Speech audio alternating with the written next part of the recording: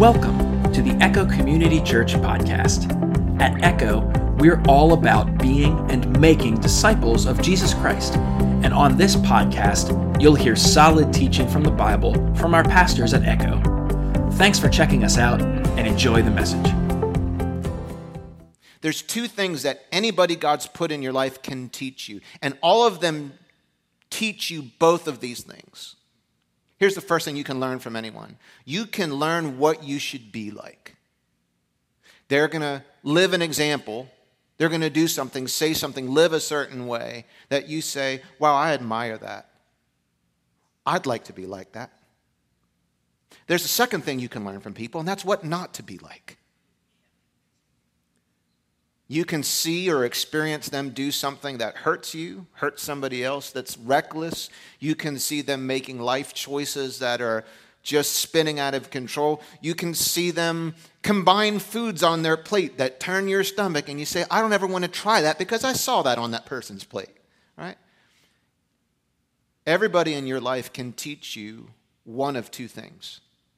And if that's a word for somebody today who maybe you're trying to recover from an unhealthy relationship in your life.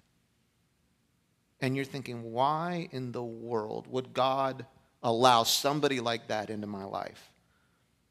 I may not be able to answer that to your satisfaction, but here's something I can tell you. You can probably learn some things you should never do to somebody else because of what you've experienced. That person's provided for you an example not to repeat. And you can learn from their mistakes and not repeat that in your own life. But here's the humbling reality. All of us are doing the same thing for someone else. We are providing an example of things that you should be like. We're being exemplary. We're being good examples. You see this if you grew up with siblings, or if you're a parent or a grandparent and you've got multiple. My family, my wife and I have two boys, a 10-year-old and a 5-year-old. And the 10-year-old, they're good kids. They're boys, and they have their moments. And at sometimes the 10-year-old is doing something really exemplary. He's using his best manners. He's saying please and thank you. And the 5-year-old is looking in, and he's like, okay, he said this to mom, and that created a good environment in the room. I'm gonna follow along that. I want mom to respond to me the way she does to my older brother. Then there's sometimes the 10-year-old has his moments, and the 5-year-old studying that too and saying, I'm gonna bank this and use this later. Well, Chase earlier today did this, and you said, we're a combination of those things. As a parent, I'm becoming hyper aware of I am all the time showing my boys things I want them to see and be like. I'm also, at times, and this isn't my plan, but it comes out, I'm also providing the other example. And I want you to be hyper aware of that. Every relationship you have has the potential to show you an example to follow, an example not to follow, and you, more importantly, have the reality is you're showing somebody else who sees you. Whether you have a relationship with them or not, you have the opportunity to use the life that you live to be an example to follow or one not to follow. I want to be unbalanced in this. I hope that in my life I'm providing more of the example of Christ to follow than I am of the example of the flesh not to follow. One of the things I appreciate about the story we're going to read today is that Luke, who's writing Acts, he kind of pulls back the curtain to a really intense meeting with some of the heaviest hitters in Christianity. Pretty much every major Christian leader and influencer in the world in 57 AD was in this room. And it's a bunch of Christian leaders and pastors and elders gathering together. And I don't know if I'll ever have an opportunity in my life to be a fly on the wall in one of these modern day meetings. I don't know that I'd want to be. You put all the major television preachers in one room, in a green room, and then let me go in there and just listen to what they talk about. I don't know what that would be like. I don't think they'd have much to talk to me about. But we get to see behind the curtain, and we find out a lot about how the Christian church in 57 AD, we find a lot about how the pastors thought about each other. We find out about what they got along about. We see how they treat one another in social situations. We find out how they handle rumors. And we see some things in this story that Echo Community Church and every Christian church should read that and say, I want the community that I'm involved, I want the church that I'm involved in to operate that way. Or we do that. That's been my experience. I want to protect that. That's really important. I love the fact that Luke also lets us in on some of the other stuff that's going on there, and you read it and you're like, oh, that doesn't sound like that was good at all. That was toxic. That was harmful. That was hurtful. That got people upset with one another. I don't want to allow that to happen in the faith community that I'm involved with. And so I want us to read it that way. Just to catch you up, we've been studying through Acts. Acts, among other things, it tells us the story of how Christians got here. It gives us the story of the very first Christians in history. And the book is primarily history told in the form of a story, and it also has geography attached to it. Luke tells the story of how the true account of who Jesus was, what he did, and why it mattered, traveled from the city of Jerusalem at the beginning of the book of Acts, chapter 1, all the way through to the final chapter. That story makes its way to Rome. And along the way, we connect all the dots of how the news got from point A to point B. And in this part of Acts, we've been studying Paul and how God used him. Now, he's not the only person God used. We saw that last week. There was a lot of other things going on that Luke didn't record. But he focuses in on Paul's journey. He has, at this point in the journey, completed his third missionary tour, and he's focused primarily on Mediterranean Europe, that part of the Roman Empire. And he's been traveling from town to town, city to city, urban center to urban center, teaching about Jesus, seeing people get saved, planting churches, and then usually getting run out of town when he turned unpopular. About the end of his third missionary journey, we read that he had a feeling in his heart that change was coming. And he writes in Acts chapter 19 that after I'm done here, I must get to Jerusalem and then go on to Rome. And he starts sharing this with the churches along the way.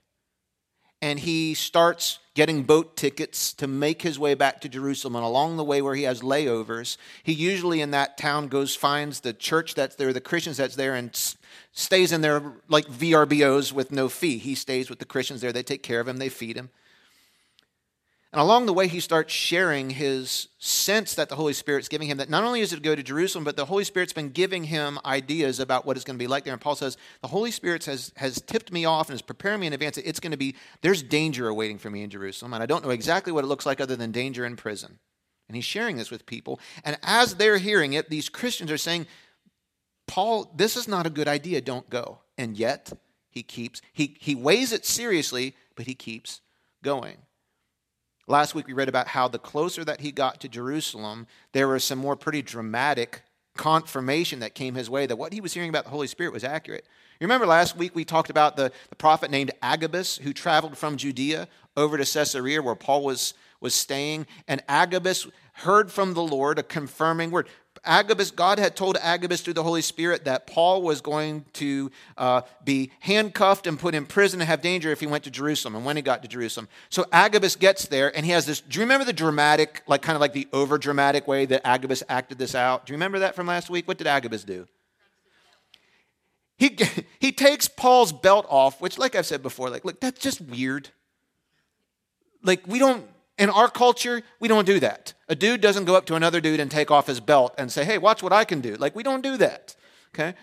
But Agabus does this. He could have just said, Paul, I've been praying, and here's what the Holy Spirit has to say to you. Rather than doing that, he decides another way. He takes Paul's belt, and while everybody watches, he ties up his hands and feet, and he says, whoever owns this belt, this is what's going to happen to you in Jerusalem. The whole room's like, dude, we know whose belt that is. It's Paul's belt. Couldn't you? But he was just, Old Testament prophets did some of the same things. Rather than just telling, they acted out the prophecy. So he was probably in that line. Paul hears all this. And yet, you know what he does? He says, look, if God is sending me to Jerusalem and he's telling me that I'm going to go to jail, then I'll go to jail for God. If it means death, I'm ready to die. All I know is the Holy Spirit's not preventing me from going by telling me what's coming. He's preparing me for going by telling me what's coming. And so I know we've been leading up to this. This week, he finally gets to Jerusalem. They go up to Jerusalem. And you'll read that phrase. Some of your translations will say he goes up. That's because people back then thought about Jerusalem topographically, not geographically. Do you know the difference? What does a topographic map show you? Elevation. And Jerusalem sat highly elevated above everything else. It was up on top of a plateau. And so if you went, no matter which direction you came from, the last part was you went up. So they go up to Jerusalem. Let's read together, and we're going to see this behind the curtain meeting.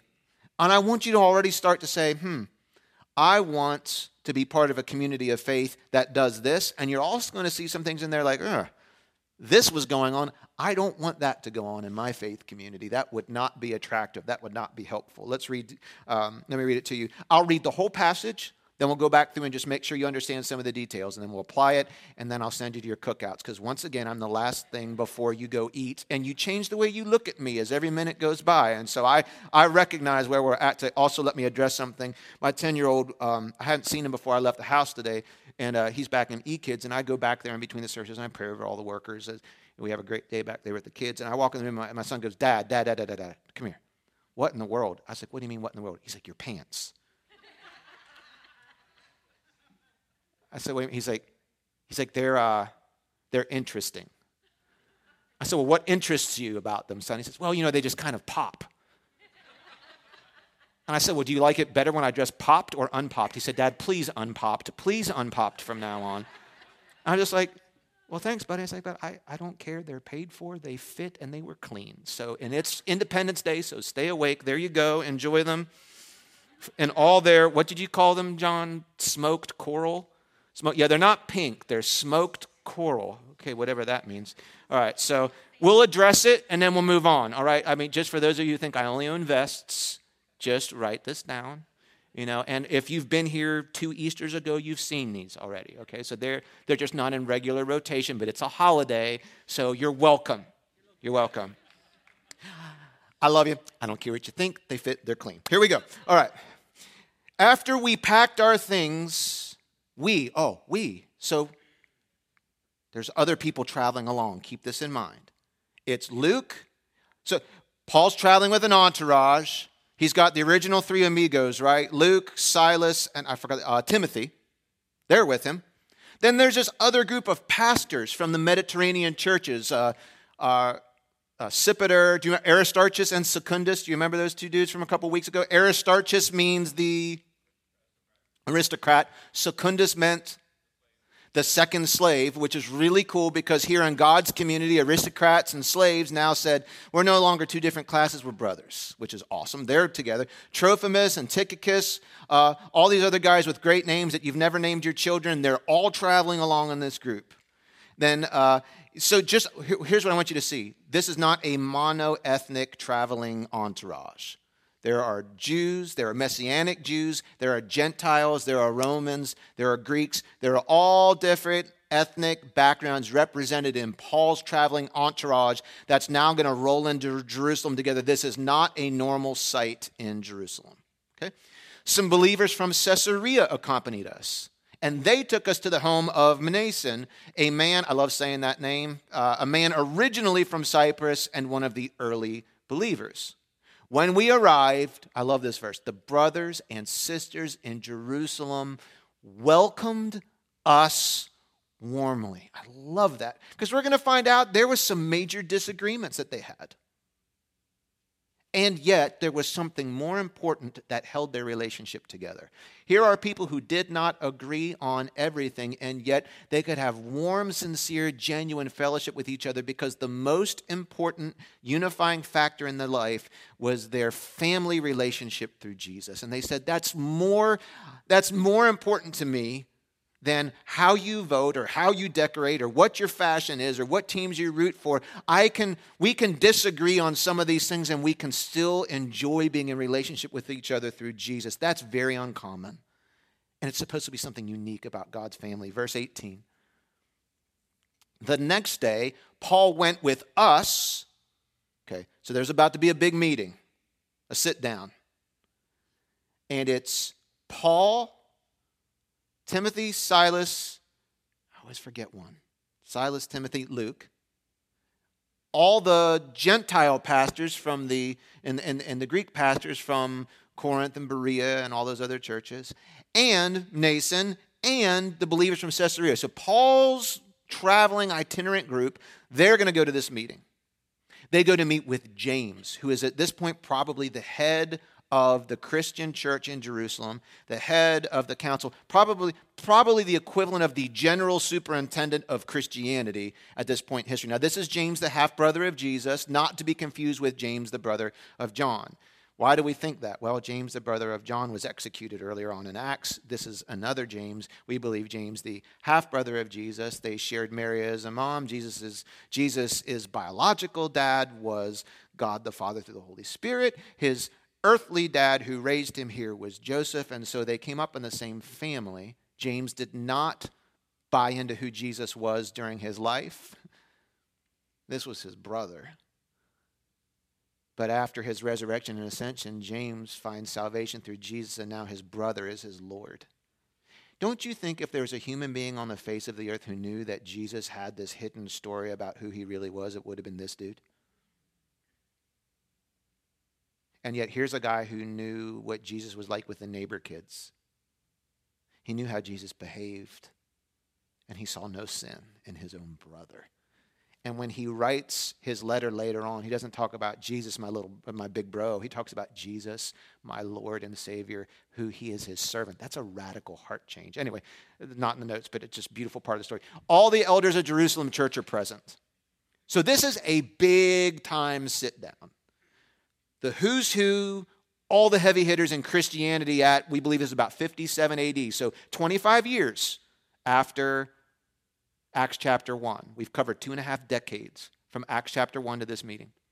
After greeting them, they give Paul the floor. He gives a detailed account of all the things God had accomplished among the Gentiles through his ministry. Little Greek lesson here. The phrase gave a detailed account is the Greek equivalent of saying an unabridged, exhaustive, detailed report. In other words, Paul preached another long sermon. Remember what happened last time he preached a really long sermon? Dude fell out the window. Like he was dead, Paul went down, said he's not dead. He got back up, they had a meal, he finished the sermon. Crazy story, but it's in the Bible. We had to talk about it. Paul is doing the equivalent of sitting in a room with men who probably hadn't traveled outside their city much. He's saying, let me tell you about what God has been doing in every single town that I've been to for the last 12 years.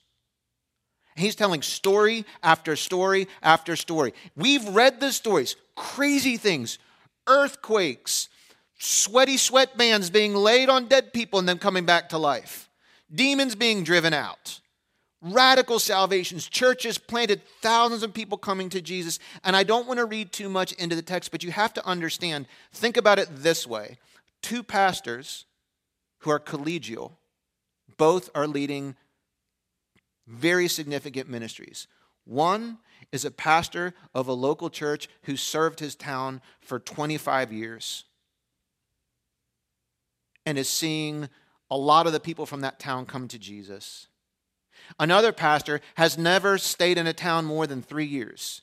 He's been traveling for 12 years all over the world, preaching in crusades and seeing all kinds of people outside of that Jerusalem environment. He's seeing all these people coming to Christ. One person is traveling and being bold and great. The other one is staying put in one city. And this guy is talking about, here's how I'm doing, and here's what the results are. Human beings sometimes have this little thing that goes up in our heart when we hear someone else in our same field having really good results. There's a little bit of competition sometimes. You hear about somebody else who's in your same business but works for a different company. And they're saying, man, things are really good. We've had a really good quarter and this and that. We've hired this many people. We're expanding in this territory. And you're sitting there, well, I want to tell you about what we're doing over here. And there's a part of you that I'm not 100% sure. But when I read through this, and there's a reason why I feel this way, I think a small part of how the Jerusalem council is, they have a nuanced reaction. There's some things they're hearing that they're really going to get on board with. And then there's some other things that they feel like, well, we appreciate the way you're doing it, Paul, but we do things a little differently here, and let's prove to you why our way also works. Okay. After greeting them, he gave a detailed account. Verse 20. After hearing this, they. Now, let me tell you who the they is. The they is, I know sometimes they put subtitles up on YouTube. The they is, I like to see YouTube translate that one. The they group is James, the Jerusalem elders, and the believers who are local to Jerusalem. They hear this report. Now, the language here is very interesting. They praised God, and then they said. Do you hear that? They praised God, and then. They praised God, and then. You hear that? Almost like they're saying, son, you brought home an awesome report card. That you got all A's. I'm so excited you brought all those grades up. That's awesome. Great job. We need to talk about your room, though. They praised God, and then. There's an and then here. In other words, there's something this group has on their mind to talk to Paul about that's not praiseworthy in their hearts. You know, dear brother, they say, call him dear brother, right? I'm reading sarcasm into this. I don't know that there's sarcasm there. That's the problem. Sarcasm was just the normal way of talk when I lived in Pennsylvania and Maryland. Then I moved to Atlanta, Georgia, and spent 10 years there, and I found out that in the South, they do not understand sarcasm. They think you're being mean. People would constantly ask my wife, is he being serious? She's like, no, he's being sarcastic. Well, what's that? And she's like, Phil, you've got to ease up. People don't know when you're. I'm like, okay, so I totally rid myself of sarcasm over a decade. Then we moved back here. And I'm like, I forgot how sarcastic we really were. I'd be going home like, is that person serious? I'm like, no, this is how we show you that we love you, by just saying mean things about you that we don't really mean. What? Well, that mean thing I really meant, but this mean thing was it. Like, what? This is a weird country, right? This is just a weird, we express appreciation and honor in very backwards ways sometimes. Hearing this, they praised God and said, you know, dear brother, how many thousands of Jews have also believed? Paul was talking about Gentiles getting saved. They're saying, you need to know that there are thousands of Jews who have also believed. In other words, our ministry here in this city is also effective. It's valid. Thousands of Jews are getting saved, and they all follow the law of Moses very seriously. We're like,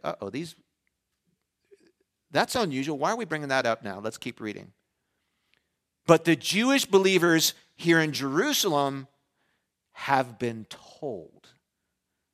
Anytime someone starts off a conversation with you by saying, well, I've been told that, you need to pump the brakes.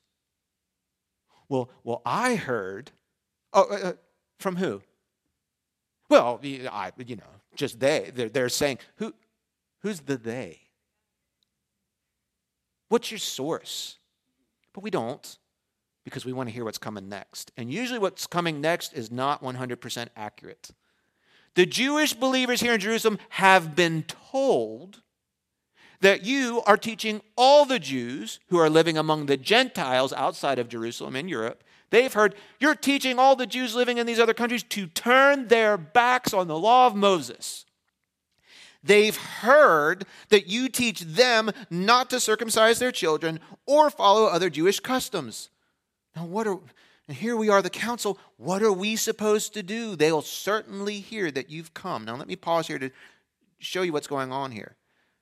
The Jewish leaders are confronting Paul with the reality that his reputation among the Christians in Jerusalem is horrible. Now, he's not always had a good reputation in that city to begin with. But they're saying the believers here, the Jewish believers here, think pretty negatively of you because they've heard some stuff about you. I wonder, is it possible that you think negatively about someone that you don't even know personally, but you just think negatively about them based on what you've heard? Unfortunately, yeah. And we say, oh, that's horrible. People shouldn't be like that. We're those people. And we run into trouble when we pass judgment without an investigation. You don't want that to happen to you. Heaven forbid you should ever have to go to trial. You don't want the judge to make a judgment without talking to the witnesses and trying to ferret out the facts. And that's exactly what's going on in this church. There are people in Jerusalem who are hearing, and they even say, rumors about Paul. And they're assuming those rumors are true, and they're angry, and they are stirred up, and they're triggered, and they're ready to act violently, and in fact, they will.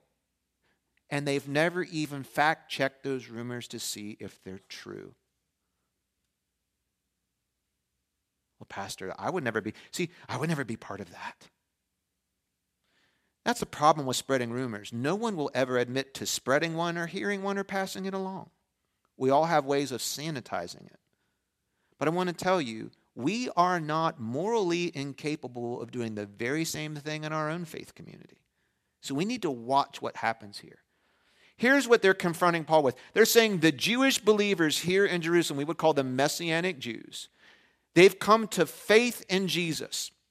They're legitimately saved. They're headed to heaven. They have been saved by grace through faith, and they've chosen based on that to repent and believe. They're gloriously saved, and simultaneously, they are also remaining devoted to the Old Testament law, which involves Sabbath customs, dietary customs, and sacrificial customs. They're doing both.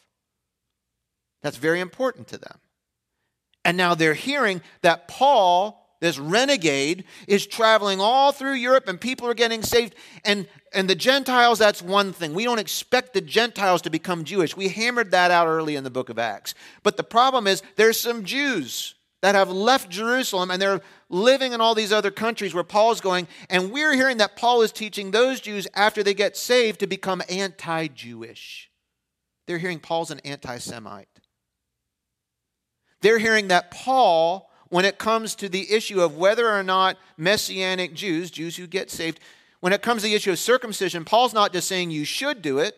He's not saying it's up to you. They're hearing Paul saying, I forbid circumcision. I forbid the dietary laws. I forbid the Sabbath laws. Turn your back on Moses. And they're saying, we're hearing this is what Paul is teaching. He's going around teaching anti-Semitic sermons to Jews and telling them to empty themselves of all their Jewish tradition in order to be a Christian. Now, here's my question for you.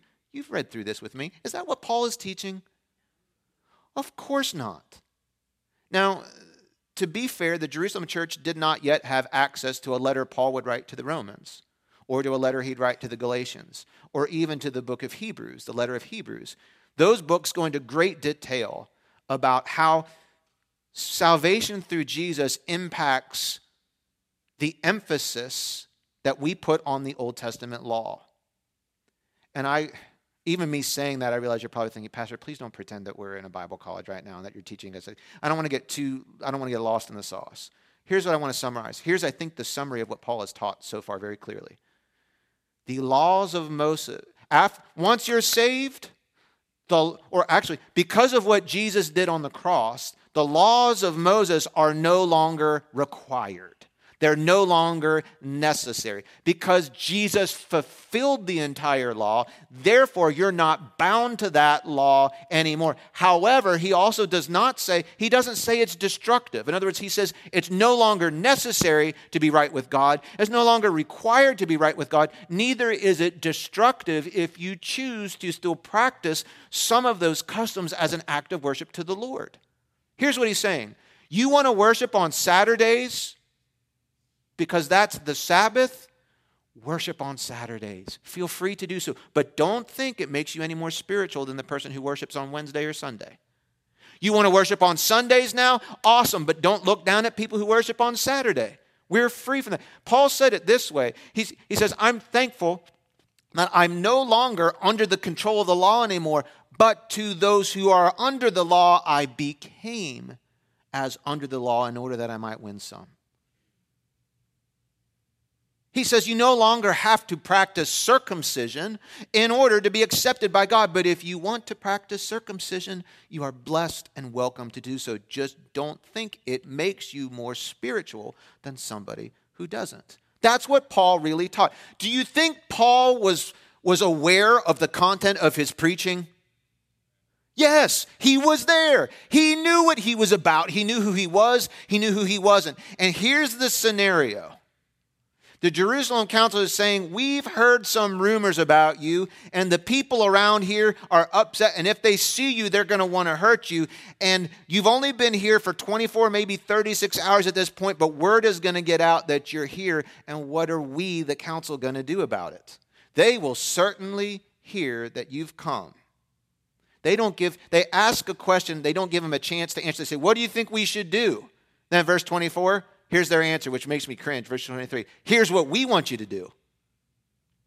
Have you ever been in a conversation like that? What do you think we should do? Well, let me tell you what you should do. They don't even give you a chance to weigh in. Here's what we want you to do. So the Jerusalem council is going to give a scenario to Paul. And they're going to say, here's what you need to do because we say so. I think there's a little bit of a power play still going on here.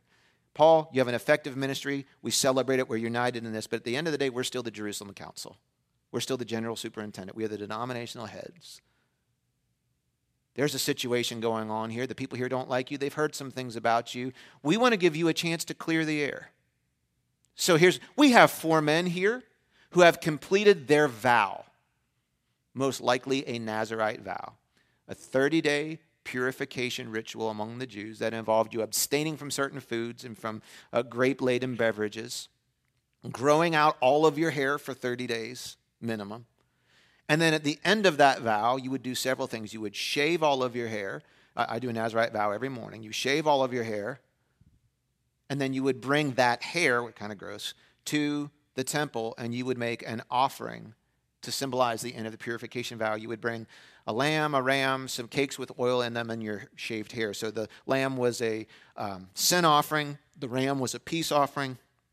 The cakes with oil in them were another offering, and then you'd bring your hair and you would offer it to the Lord, and they would burn it all together. And again, I'm like, the smell of burnt hair and lamb in the temple, I don't know how that, here you go, Lord, bless you for that. I don't know what that looked like, but that's what they did. Okay.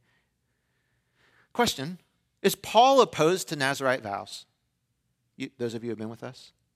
Don't you remember one of those Sundays where Luke records this detail that says before Paul left the mission field and went up to Jerusalem for one of the festivals, he stopped and had his head shaved to end a vow.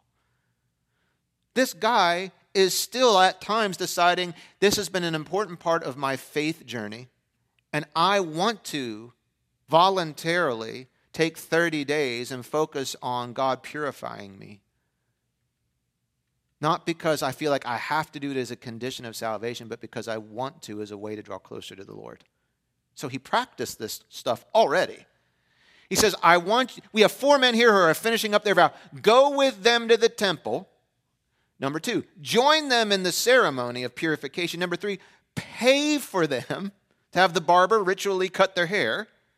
Then everyone will know that you see what word they use? That the rumors are all false, and that you yourself observe the Jewish laws. Isn't this interesting? They're saying, Paul, we're hearing some rumors about you, and everybody's pretty upset. Here's what you need to do about it. And that doesn't seem fair, does it? Did Paul start these rumors? Are they true? Does Paul know what he's taught? Yes. And they're saying, here's some hoops you need to jump through, Paul, if you want everybody here to not be angry at you. You need to join these guys in the ritual. You need to complete it with them. You need to sponsor them. You need to pay their bill. Then everybody will see, you know what? Paul's not an anti-Semite. He wouldn't participate in these rituals if he wasn't an anti-Semite. And so by Paul not only participating but paying everybody else's ways, he is public. It's a photo op. He's publicly endorsing these things. Then everybody will know that the rumors are false. They're essentially saying, Paul, you didn't start these rumors. You didn't spread these rumors. But it's on you to dispel them. And here's the way we're telling you you have to do it. Now, does Paul have to do this? No. In fact, if Phil Nauer was there, I'd be like, first of all, what are your sources? Who are you hearing this from? Why don't we bring them in the room? Who's the they? Well, the Jerusalem TMZ was out there. No. Who are I want to know. Was it Leroy down on the dock? Was it Sam over here from the? Was it Teresa down at the thing? Bring them in here. And if your name's Leroy, Sam, or Teresa, this is nothing personal. Just bring them in here. And let's find out where they heard it from. I mean, if they had technology, it could be like, listen, I'm on podcasts. I'm on Twitter. You can go look and see what I'm about. Paul knew what he was about. Who else is in the room with Paul while this is all going on? All these pastors from overseas who have taken up a collection to bring to Jerusalem. They're probably in there like their eyes this big, like, uh-oh. Like things are going a little sideways here. Paul is under no obligation to do any of this. So how does he respond? Let's read. I love that they add this here. I don't want to be too hard on the Jerusalem council here. Because I don't know that there's anything necessarily sinful going on in that room. It's just a different approach than maybe what I would hope to see. They recognize that in the room are non-Jewish believers. And they could be hearing this and thinking, what's in front? If these people are not going to accept the fact that believers don't still follow the law of Moses, that's going to mean a lot more for me than it does for them. And they're saying, as for Gentile believers, this has nothing to do with them. This is intra-Jewish business. The Gentile believers, we've already talked about this. Way back earlier on in Acts, don't you remember at first the Jerusalem church and the hardcore Jews, were, especially Peter, were probably not really excited about seeing Gentiles come to the Lord. And we'll talk about this next week, but there's some ancient Jewish writing that indicates that in the early Jewish communities, there was a teaching among some of the more radical rabbis that the only reason God created Gentiles was to keep the fires of hell hot. They were kindling and tinder for that. That's how low they thought of Gentiles. But God did a miraculous, deep work of racial reconciliation being in the hearts of the Jews and the Gentiles. And earlier on in the book of the Acts, it took them a little while, but the Jerusalem council eventually got on board and said, we are on board. We obviously can see that it is God's great pleasure that salvation is not only for us, but for the Gentiles. Let's continue to do ministry with the Gentiles with no conditions except the following conditions. Have you ever, listen, I have no expectations for my birthday, just the following things. Then you have expectations for your birthday, right? As for the Gentile believers, we've already written a letter and clarified our position on them.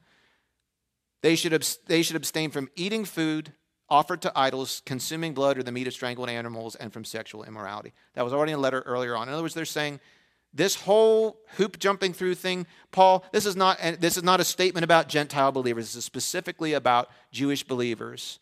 And our insistence that you unify your message with ours, that it is not evil for Jews who get saved to continue in the laws of Moses. Now, Paul is not willing to say that you're bound to the laws of Moses, nor is Paul willing to say that Gentiles have to adopt the law of Moses. His position has been you can do them or not do them as an act of your own conscience, so long as it is out that you're motivated out of worship for God and not out of a sense of superiority or obligation. So what does he do? I'll just read the first sentence of verse 26. I want to save the fireworks for next week. You'll get enough fireworks today and tomorrow, but I'll save. It really escalates. Verse 26. So Paul went to the temple the next day with the other men. He does it. He goes. They had already started the purification ritual, so he publicly announced the date when their vows would end and sacrifices would be offered for each of them. Paul, bold, courageous, stick to his guns, Paul says, okay, I'll do it. Why? Why would he do that? Aren't you relieved that he tells us? Let me see if I can find it.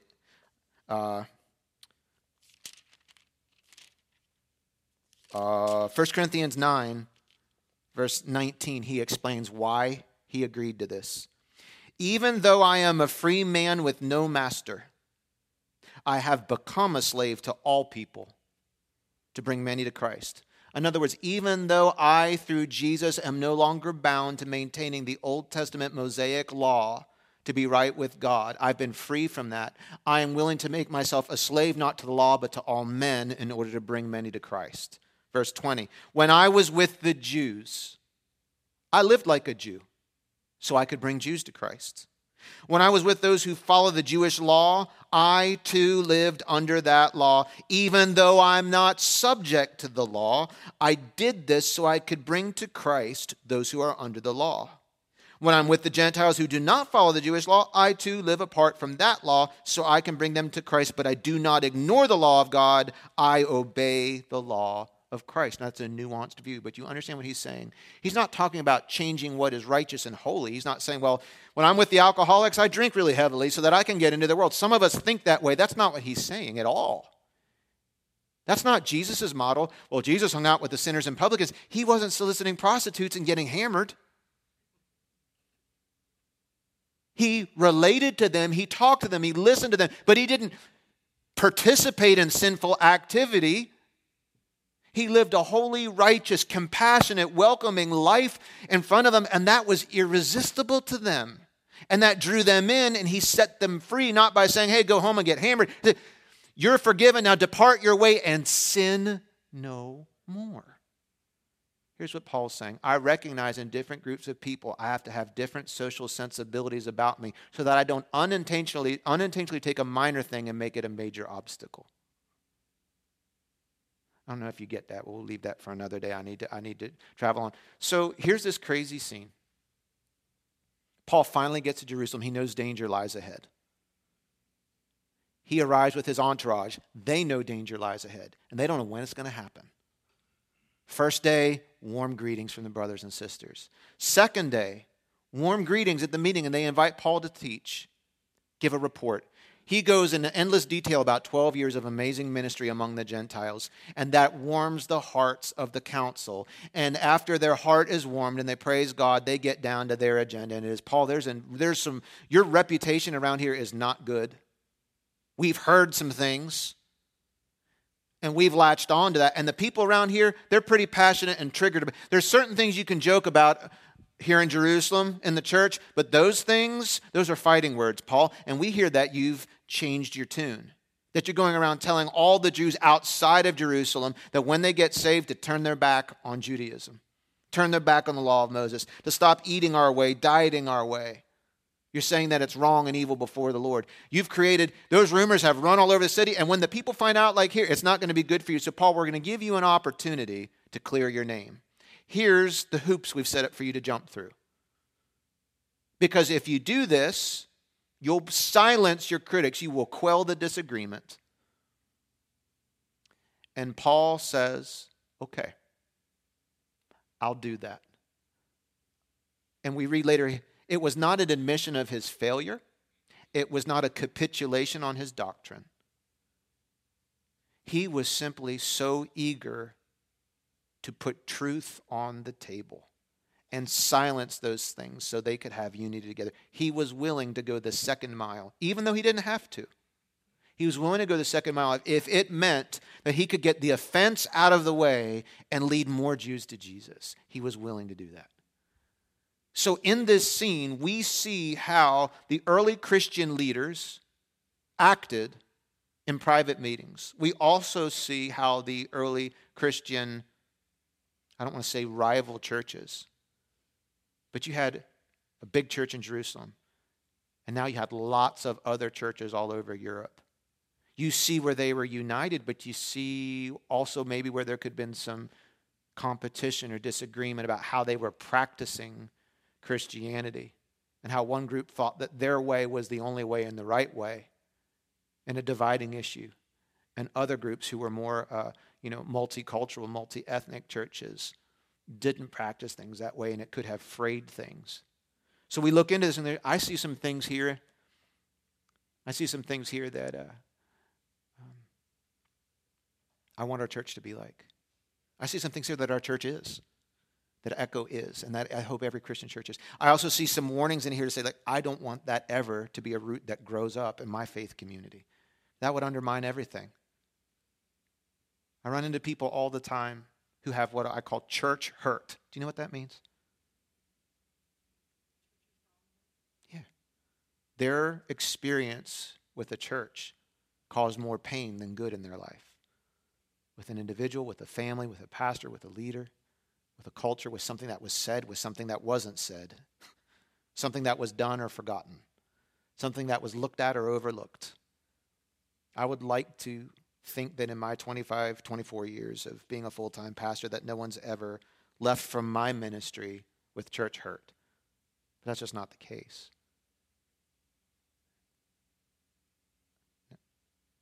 I don't want to intentionally, and we don't want to intentionally cause hurt for others. But that means we have to be very humble and self-aware and spirit-aware of things that we could be doing, things that could happen, conditions that could persist, that could exist, that could hurt other people. So let me give a positive application to this text today. Here are, I'll just give them to you really quickly because we've talked about most of them. This is essentially a summary of what we just talked about. Here's 5 characteristics I see in this chapter of what I think Luke is showing us makes up a healthy church. Well, what do you mean by church? Your faith community, the group of people that you are growing together spiritually with by regularly gathering with them to pray together, study together, worship together, and enjoy each other. I want you to know that's not optional. If you read through the New Testament, that's never optional. In fact, it's one of the ingredients of being a disciple that's never stripped away. God doesn't intend your Christian life to be lived to its fullest potential by living in complete relational isolation from other people. And I don't mean to suggest that every one of us has to have 100 best friends. But what it means is that, Paul writes about this clearly in 1 Corinthians 12 and 14, you were created by God to be part of a body. Not the whole body, but part of it. And when you are not part of a body, that body is missing out because you're not there. And you're also missing out because you need the rest of that body to live a fully fulfilled life. And so what we are trying to do at Echo, and in every Christian church, we're trying to do this. We're trying to become an image of the family we will ultimately be in heaven. We're trying through the Holy Spirit to become the truest definition of family. We're trying to be a little microcosm, a little appetizer for what heaven is supposed to be like. That's what our mission is. And a lot of that is lived out by what we believe, but it's how we relate to each other. It's how we treat other people. It's how we bear each other's burdens. It's how we encourage each other. It's how we deal with difficulties. It's how we deal with rumors. It's how we squash issues. It's how we deal with when we've offended people, when they've offended us. It's how we listen and care for other people, regardless of where they came from, what language they speak. Those are not, we don't ignore those things, but those are not the main ingredients that bond us to people. We're bonded together by the love we have for our dad, and that puts us in a new family. Here are some healthy characteristics. And I wonder if you skipped over this phrase a bunch of times. One of the things I love about this story is we learn that in a healthy Christian community, we greet each other warmly. We greet each other warmly. And appropriately, nobody said anything when I said that because this is Baltimore, right? Greeting each other warmly means different things in different parts of the country and different parts of the world. Moise says, how do people greet each other in the Dominican church? Oh, he's modeling it. He just went up to a person sitting 2 rows behind him and gave him a big hug. Some of you, if that was normal here, would never come back to Echo ever again. You're not huggers. That's okay. But you understand if I go to the Dominican Republic and I go to a church there and I minister there and I won't hug anybody, how does that come off, Moses? Rude. In Atlanta, in Georgia, when you go to church, it's all of that. It is. There were guys that every week kissed me on the cheek. It was just not normal for me growing up, right? Warm means different things, different places. But I'm telling you, if your community greets each other at 57 degrees on a normal day, the church ought to be at 75. Do you hear what I'm telling you? Okay, Pastor, well, give us the 10 different ways that we can motivate ourselves to greet each other warmly. No. You know what I experienced at Echo? I have never done a sermon on, here's, guys, we're not friendly enough. Here's the 17 ways to be more friendly. If we're teaching that lesson, there's a problem. Jerry Seinfeld said, I was invited to teach a master's class on stand-up comedy. And he said, who attends those classes? If you have to be taught how to be funny, you're not funny. Well, Pastor, I'm not naturally friendly. I've got a solution for you. I don't care whether you are or you aren't. Jesus is. And where is he living if you're a believer? He lives in you, and he will warm you to people. I'm going to go to a cookout later today with my family. My wife and sons and I will drive up to York, Pennsylvania to my sister's house. My sister will be there with her kids. My brother will be there with his kids. My parents will be there. Aunts and uncles will be there. My grandparents on my mom's side will be there. You do not have to give me 17 steps of how to walk into that environment and greet people. You know why? There's a warmness in my heart for my family that I don't have to be taught. It's just there. I don't need someone to say, Phil, you really should go over and say hi to you. And sometimes we need moral cues. I'm going to greet everybody in my family because I want to. And I'm going to greet them a little bit differently than I do greet the young lady at 7-Eleven who I see every morning of the week. Now, I greet her. She's a little bit different than them. She picks on me and is sarcastic and everything. I'm not going to greet her the same way I greet my grandma. Not because she's less than. It's just a different relationship. There's a different internal, organic, natural warmth that bubbles up in your heart towards the family you love. I don't think anybody had to teach you how to respond to that in this faith community. You just experience it. If you walk around our family here, Baltimore is not, we do not have a national reputation for being, I'm trying to be careful here because I love my community. I chose to be here. We don't have a natural reputation for warmth, hun. We don't have that. Yeah. People have said hun to me many times who I don't think meant it in terms of endearment, but it was just there. We don't. But isn't it lovely, though, to be in a community that is warm towards you, that cares and acknowledges when you come through the door? That whether they're 30 years your senior or 30 years your junior, they're interested in you. I love that when I was sitting here before the 9 a.m. service, I was surprised. I felt this little person come run up and, she is this little girl. She's a hugger, Moises. She's an aggressive hugger. I didn't see her coming and whoop up over my arms. And you got to be careful because, my self-defense training, you got to be careful around me. I can't be held responsible if my lightning quick reflexes do some stuff. But no, she jumped her arm around me. And so, in some churches I went up, oh, no, that's the pastor. No, she's like, yeah, it's my pastor. Gives me a big bear hug, and she gave me a little paper bag that's crumpled up on the seat over there. It was Ivana, and she had a little bag that said, Ivana's first fruits for Pastor Phil. And I opened it up, and it was 2 peppers and a cucumber. She started gardening this year and wanted to bring her first fruits to Pastor Phil. And so I had a neat little conversation. I was like, do you know what first fruits really means? No. And so we talked about that. She thought that was pretty cool. So she's like, so you're like a Levite priest? I said, no. Isn't it? But I tell you that story and you laugh and you think it's cute. Do you understand that there are other places in society, if they heard about a little girl hugging a grown man, we feel danger, danger, danger, right?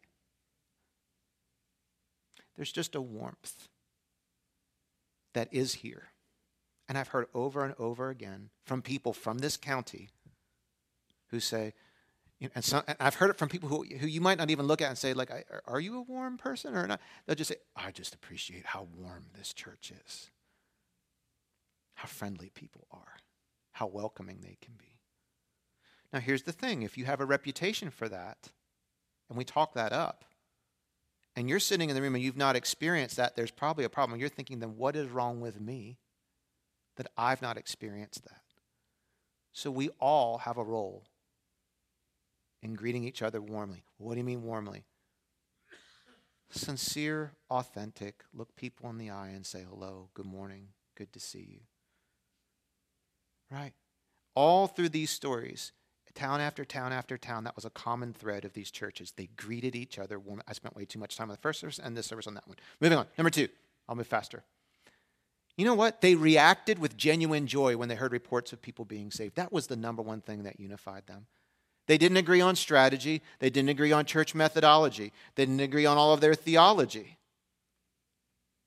But you know what really lit their fire was when they heard of people being saved. It says when Paul told them about all the Gentiles being saved, they praised God. Can I tell you, I hope that's the thing that we as a church always, it animates us the most. It makes us the most enthused. Even more so than saying, well, hey, we broke this attendance record or that record. At the end of the day, I just don't think that stuff matters as much as we think that it does.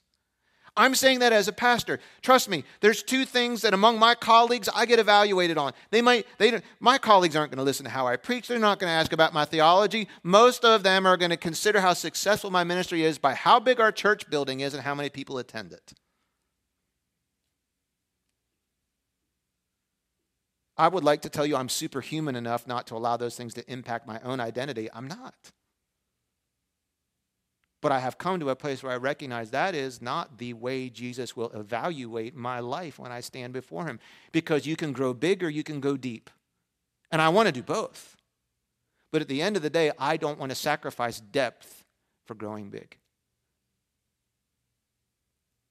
They got most excited when they heard about people being saved. I was at a picnic yesterday. One of the young men that was attending the picnic attends this church, and has attended this church for less than a year and a half. Actually, less than a year. September will be a year.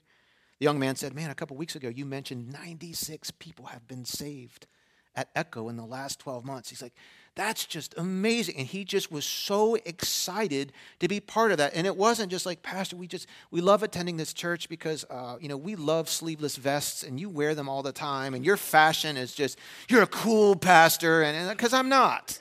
I know that. And I'm okay with that. I dress on a normal person's budget, right? He said the thing that lights him up is being part of a church where people are being saved. My presbyter asked me the other day, what can we be praying with you about? I said, I just have a praise report. I said, 2 years ago during COVID, we saw 2 salvations the whole year. Last year was 17 people. This year's 96. I'm just so thrilled. He's like, wow. He's like, that's like 5X. He's like, oh, what do you attribute it to? And I sent him the emoji that just is the guy doing this. I don't know. We prayed about it. We get excited about it. And I said, what it means is less about what I'm doing different. It's what you're doing different. That means that at least 96 unbelievers were in this building or at an event this year where we gave an invitation. And there's probably double or triple of that amount, but we can't keep track of everybody you've been leading to Jesus outside of church. I don't know. I don't ask you to give me a number. But man, it fills my heart with joy. At the end of the day, that's what I want to see. We want to see more people saved. And that's what the main thing was. We get into trouble, John Bevere says this, when we minor on things God majors on, and we major on things when God minors on. God minors in sacrifices involving hair. He majors in salvations. And that's what we need to be about. Number 3. I see that a healthy Christian community should be one where we refuse to receive or repeat unconfirmed reports about others. Right? And none of us think we do this. I don't know a whole lot of people that are proud of this. Well, Pastor, you know what? My spiritual gift is gossip. I just want you to know, I want to make this my church home, and I want you to know I will be watching social media very closely, and I will be putting my own spin on those things, and I will make sure that anybody who's willing to listen gets the latest scoop from me. I want you to know it's my specialty. I'm awesome at it. No one says it. Most of us who know Jesus understand I have no business exerting any emotional output in my life listening to things about somebody else that don't sound good, but that I don't know firsthand, listening to them, changing my thinking about them, and then repeating them to someone else. Most of us know that's a waste. That's not good. That's toxic. But we find ourselves subtly in that chain somewhere. You know what it leads to? It leads to damaged relationships. It leads to church hurt. It leads to sin. And you'll see it happen next chapter. There were people who had passed judgment on a man they never met by putting him on the trial of their own heart without an investigation. Shame on them and shame on us if we do it too. Your brother or sister does not deserve that from you. If there is a question about what someone said, about someone did, or what someone meant, and it means that much to you that you're going to think differently about them if you don't investigate, then find out the truth. Whatsoever things are true, noble, trustworthy, or of good report, think on these things. Here's the problem. We love to hear that stuff. There are entire cable channels devoted to that. Stop forwarding me your Snopes.com articles. Some people do. Pastor, did you read about Benny Hinn has 3 wives on 4 continents? Where did you hear that? Well, this article I'll send it to you, Snopes.com. It's a spin site. That's not factual. Well, Pastor, I agree, because as a church, we shouldn't pass judgment on anyone. No. The Bible doesn't say don't pass judgment on others. It tells you how to pass judgment. Step 1 is not judgment. Step 1 is I investigate what to do about what I heard. You find the truth, and then based on the truth, you adjudicate appropriately. You don't want to stand in front of a judge who doesn't even give you an opportunity to have a trial, who just bases their judgment on what they heard from somebody who has animosity against you. If you're a parent, you understand this. If you have a parent with multiple children, they're going to come to you all the time with accusations.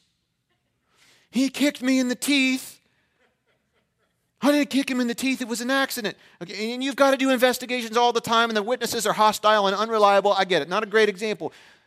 But I don't just discipline one kid without trying to investigate and find out what really happened. Now, my investigations are oftentimes more problematic than the incident itself. I don't know if I'm always getting reliable information. But I'm trying not to set this precedent that child B can come in the room and make an accusation against child A that I don't investigate and then punish the other kid without even looking into it. That's not being a good dad. We agree on that. Why would you do that to your brother or your sister? Why would you do that? Well, Pastor, I know the decision you must have made is because you don't like kids here and you don't want this to go. What? You haven't talked to me in a year. How do you know what I think about anything? If you think that's who I am, why are you in my church? Why would you want a leader like that? Well, I know how you are. You reap where you haven't sown. If that's what you think of me, you don't know me, and you haven't taken the time to do so. Well, Pastor, how do we shut this down in our church? Well, to be honest, I don't think it's that big of a problem at Echo right now. I haven't dealt with this in years here. Praise God. But let's not think that it couldn't happen. It's because we have a mature group here. But here's how you shut it down. When something starts to get into your ears about someone else that's unconfirmed, you slow the roll of the conversation down. I don't want to hear that. Are you sure that that's true? That doesn't sound like them. Where did you hear that? If that doesn't stop it, just, hey, let's change the subject. Well, Pastor, if I do that, that might change the dynamics of the relationship, and I don't. Good. Do you need a relationship that's maintained by your willingness to hear their gossipy stories? Is that really a relationship that is life-giving to you? If the relationship cannot survive that, maybe you need to spend a little less time with that person. But I'm married to them. Okay, different book, right? Okay, you can.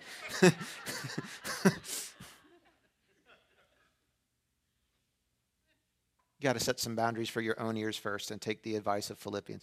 Think on the things that are true and noble, and don't waste a lot of output on rumors and foolish wives' tales. It just tears people apart. You don't feel better. You feel dirty.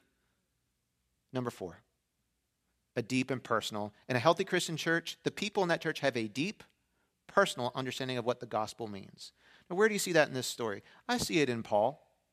Paul knew it was okay for him to participate in this ritual without making a hypocritical statement about the gospel, because he spent a lot of his life understanding what the gospel meant, understanding what it meant to be saved and how he was saved, to the point where he knew how to make decisions in real time and that it wasn't going to negatively impact his relationship with God, because he knew the deep personal facts about the gospel. He knew it for himself. I hope that's a pursuit of your life too. That you're not just able to repeat a few phrases that you've heard in church, but you have a deep and personal understanding of what the gospel is. Number 5, healthy Christian church, we have a commitment to seeking the truth above all else. I love that about Echo. I love that about this church. I love that about what Paul did here. Paul said, you know what, I don't want to have to go through this ritual. I just grew all this hair out. I don't want to burn my hair again. I don't really want. Paul knew, listen, if I do this, it's not going to make me any better than anybody else. I'm just jumping through hoops. But Paul said, you know what? I have an opportunity to do this and squash rumors. And I'm willing to do that because if I can squash this rumor, it could potentially open up a pipe. It could remove an offense that doesn't need to be there. It can clear up a misunderstanding so that my preaching and my life and my witness can now be welcomed and accepted and exemplary to the Jewish community who have come to Christ in Jerusalem. I'm willing to do that because I'm all about the truth.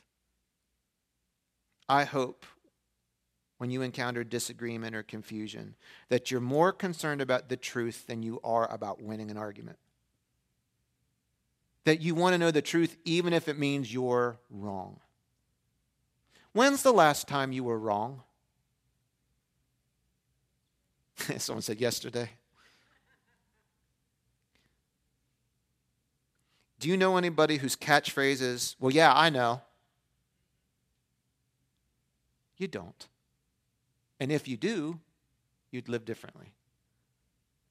At the end of the day, can we be a little less defensive about the need to investigate the truth and just say, listen, at the end of the day, even if the truth shows that I'm wrong, I want to know the truth because the truth sets you free from the pressure of having to keep up the guise of being the know-it-all that you're not. I don't even remember what I just said, so don't ask me to repeat it.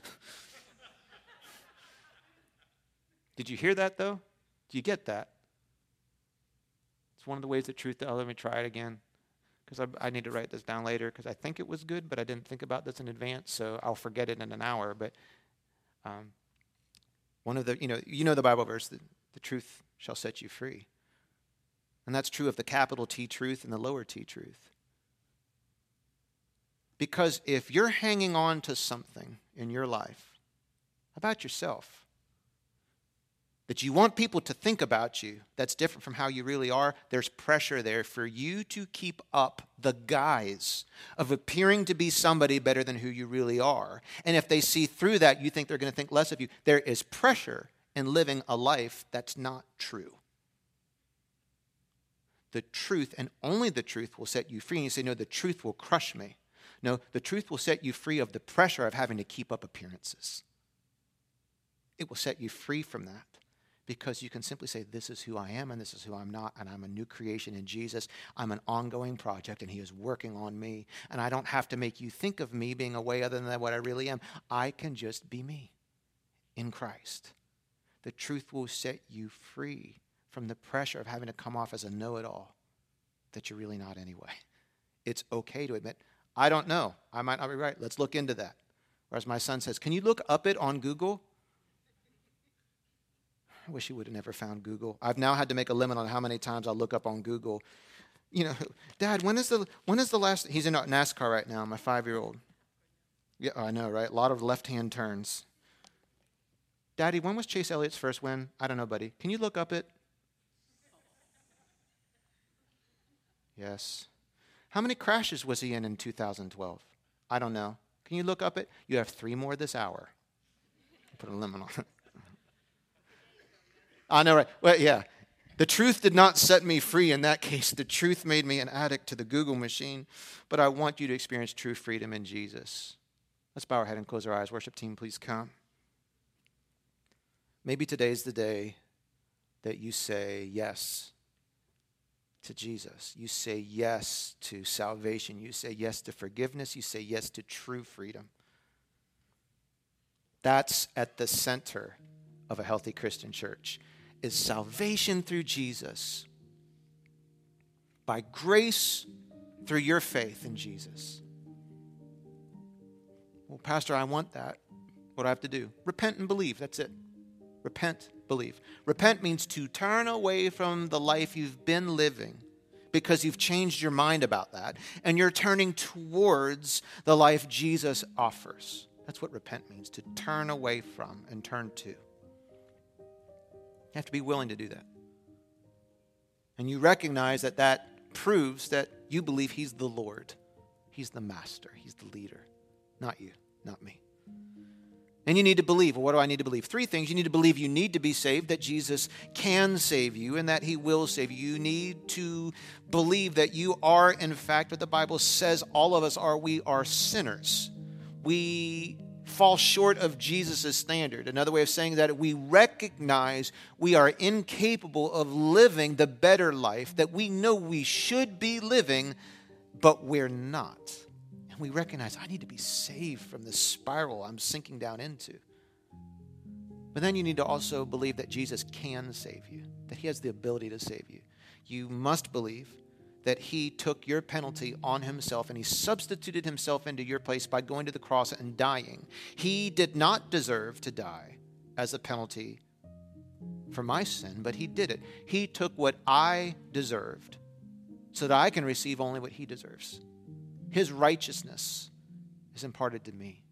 My sins were put on him.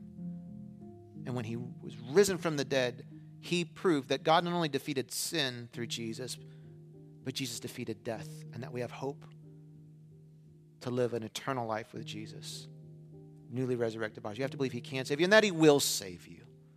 That you won't be the exception, that you're not too far gone or too much messed up or have too much of a past. You have to believe that if you ask him to save you, he will. So if you are ready to repent